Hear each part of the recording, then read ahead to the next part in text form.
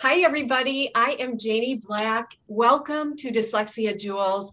I am happy to be here today because I have an amazing guest. She is all the way from the UK. Her name is Paloma Forde. She is the leading expert in the field of special education needs and dyslexia. She founded Screening for Dyslexia in April of 2016, and she's also the author of Dynamic Dyslexia, which you can find on Amazon. She's also going to be one of the speakers at the International Dyslexia Conference this year. Thank you so much for being here today, Paloma. I'm excited to have you. I'm so excited. Thank you so much for inviting me, Jane. It's a delight to be here. So I wanted to start out by having you share, how did it come to be that you started screening for dyslexia in 2016? That's a very good question. Well, we're going to probably go back a few years before that. So I'm one of those lucky people at the age of 16 being sent off to work experience. I was sent off to work in a special needs school. And after 5 days, I came skipping out of there and I said, that's what I want to do. I want to help children with additional needs. So I kind of went to university and did my 2 years mainstream and then jumped straight into special needs. So I've been teaching in that field for over 20 years. But what happened is a few years before 2016, because I was in charge of it's called a Senko over here, where you're in charge of the special needs within a school. I kept noticing that there were a few educational psychologist reports that were coming in and they weren't fully diagnosing. And some of the tests I knew that I could do myself. I just needed the funding to buy them. And a lot of the kids were older as well. And I kept thinking, well, if we were just screening them, because I knew we can buy screeners. So I thought, if I can purchase a screening tool, then let's try and catch it early. So that was the idea. And then it kind of took off very quickly because I realised there was suddenly a gap because parents were just literally desperate because they were being told, you need to wait, you need to wait, you need to wait. So that's how it happened, really. So we're talking about screening and the desperate need. How young can a child be to be screened for dyslexia? So there's quite a few different screening tools out there. The mass majority of them can screen from 5, which is quite incredible. So as young as 5, because it will look at different areas, it will look at certain areas. And the thing about screenings is the outcome page is it's like a form of graph, so you can actually see your child's profile and you can see it immediately. So, and it'll be standardized scores with centiles, so you can see where the child is. So obviously if they're very low scoring, it means that we call it at risk. So they become an at-risk student. And as soon as we know they're at risk, we know that they need to learn in a different way. And it means we can provide stuff literally straight away from the age of 5. So we're getting ahead of the game. Now, they may not be dyslexic, but the likelihood is, because we can work it out as a percentage, but pretty much if you've got a child that's showing 90 to 95% probability rating, you're more or less saying that child's so likely to be dyslexic. So let's just get the support in place. And you can do all that without an educational psychologist report, which over here, I know they cost between £400 and £600 privately. I don't know what it's like in the States. It's very expensive. It's very expensive. It is not always covered by insurance, usually not. Yeah. And it's like you're saying, the most important thing really is let's get these kids the help that they need as soon as possible. So share a little bit about, someone who got screened and got the help.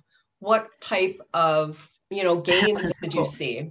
Yeah. So if I give an example of when I was at school, for example, so we had a couple of children that we call it reception over here. I think it's kindergarten over there. Reception Yes. is 4 going on 5.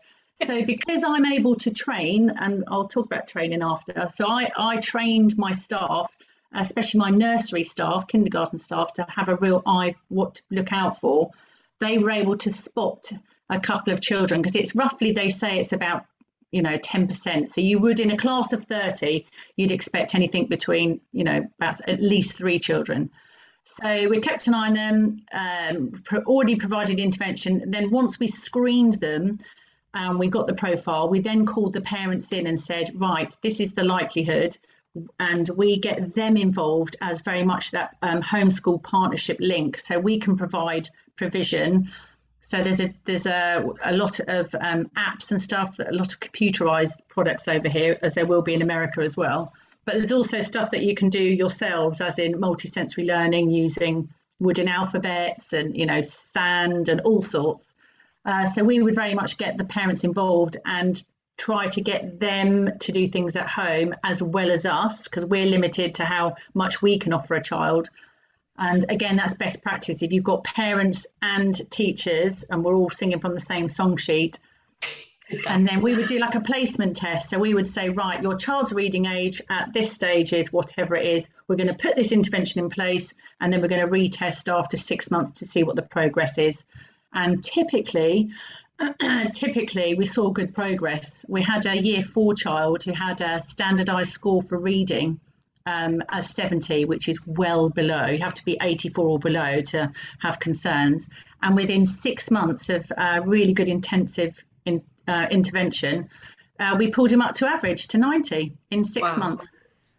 That's amazing. And it does work. So it does work. So yeah, it's passing on that message. Yeah. Oh, yes.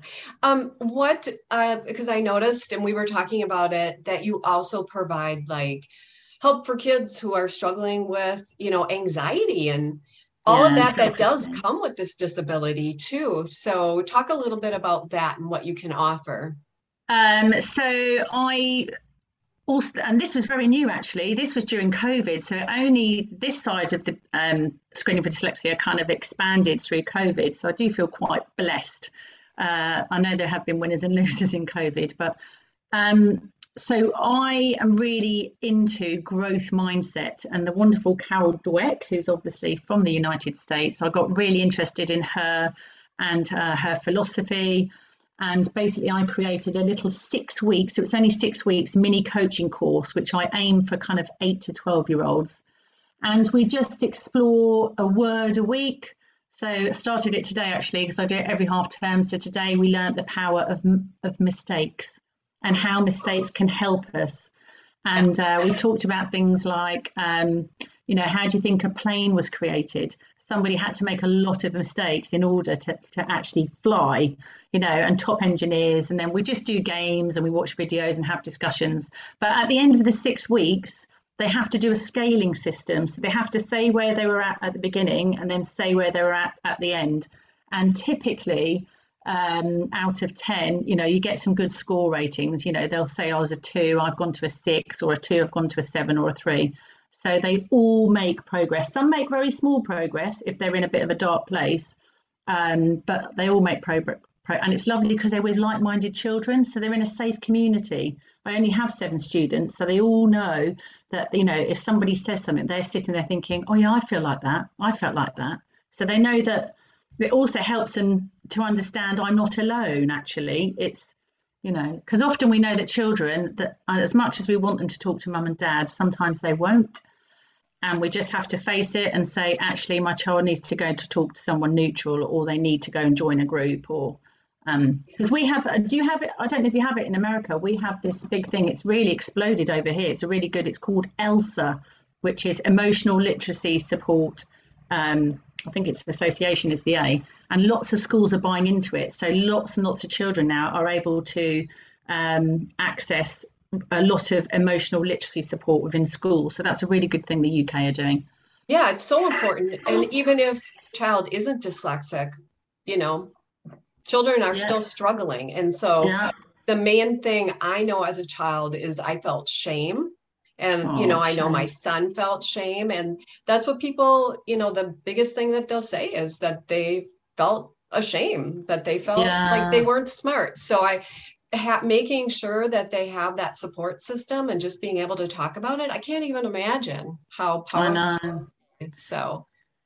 Yeah, it is very. I know. I was going to say there's a lot of adults. So when I'm screening kids, I will often the parents will also tell. And I know we spoke earlier. Parents will say, I think I'm probably dyslexic, but I haven't been diagnosed because I see my child. I see what I was going through. But there's a whole generation of people, probably my age and a bit younger, that went through school and actually did probably like yourself, had a really hard time. And that word of feeling ashamed is so often hear it. It's so sad. Well, and dyslexia is genetic too, and a lot of people don't realize that. So it does run in families. So I would love if you would share a little bit about maybe if a teacher, she doesn't have any dyslexia training, how could you be of a support to her? What are things that would help her or him? So another thing that I've been doing since COVID, so I'm providing now a lot of training. So I've got a couple of contracts with schools within boroughs, so equivalent to your states, but I also provide my own webinars and workshops, and I tend to do a lot of evening ones. So I'm getting a lot of people from America actually, and I do early morning ones, and I'm catching people from Australia. So I will do workshops. In fact, I'm doing like a 2-hour masterclass on Saturday, and I call it a 2-hour reading, writing, and spelling masterclass, where I do like an interactive, literally show you how I teach and show like a demo lesson. But I also do workshops on how to build up self-esteem and build resilience. I'm doing one on working memory, because the working memory one seems to be one of the most popular ones, because it feels like an area that people don't really understand too much about. And it's looking at ways of supporting working memory. But I do workshops. I get parents and teachers coming along. I've got one next week, 2 weeks time, called Success in the Classroom. So I just offer I call them power hours because they're quite fast paced. I'm a no messing person because I've sat in too many training sessions doodling and being bored because I've been told I've got to be training for half a day or a day. Whereas I say to people, this is a power hour, it's fast paced, it's interactive, but I guarantee you will come out of there, you'll come out and you'll have ideas and you'll be buzzing because you want to go and help your kids. I love it. Guaranteed. I love it. I love that so much. And I would agree with you. Sometimes they can go too long. So I'm a power hour girl. Yeah. In closing today, is there something that you can share with parents? Maybe a tip or something? So my tip, one of my greatest tips, so I would say this to parents, and I said it to every single colleague that I ever worked with when I was a Senko role, is if you have a niggle, because we all have niggles, if you've got a niggle there or a niggle there, you must act upon it and do not let anybody tell you otherwise, because I would say as a percentage in all the screenings I've done, about 90 to 95% of parents were right in getting their child screened. So they were right to have that niggle. So just don't be batted away and don't be told, no, you have to wait, because you do not have to wait. So that would be my greatest tip. And let's get these kids seen early and let's get the help that they need. Yeah, absolutely. 100%. And today is International Literacy Day.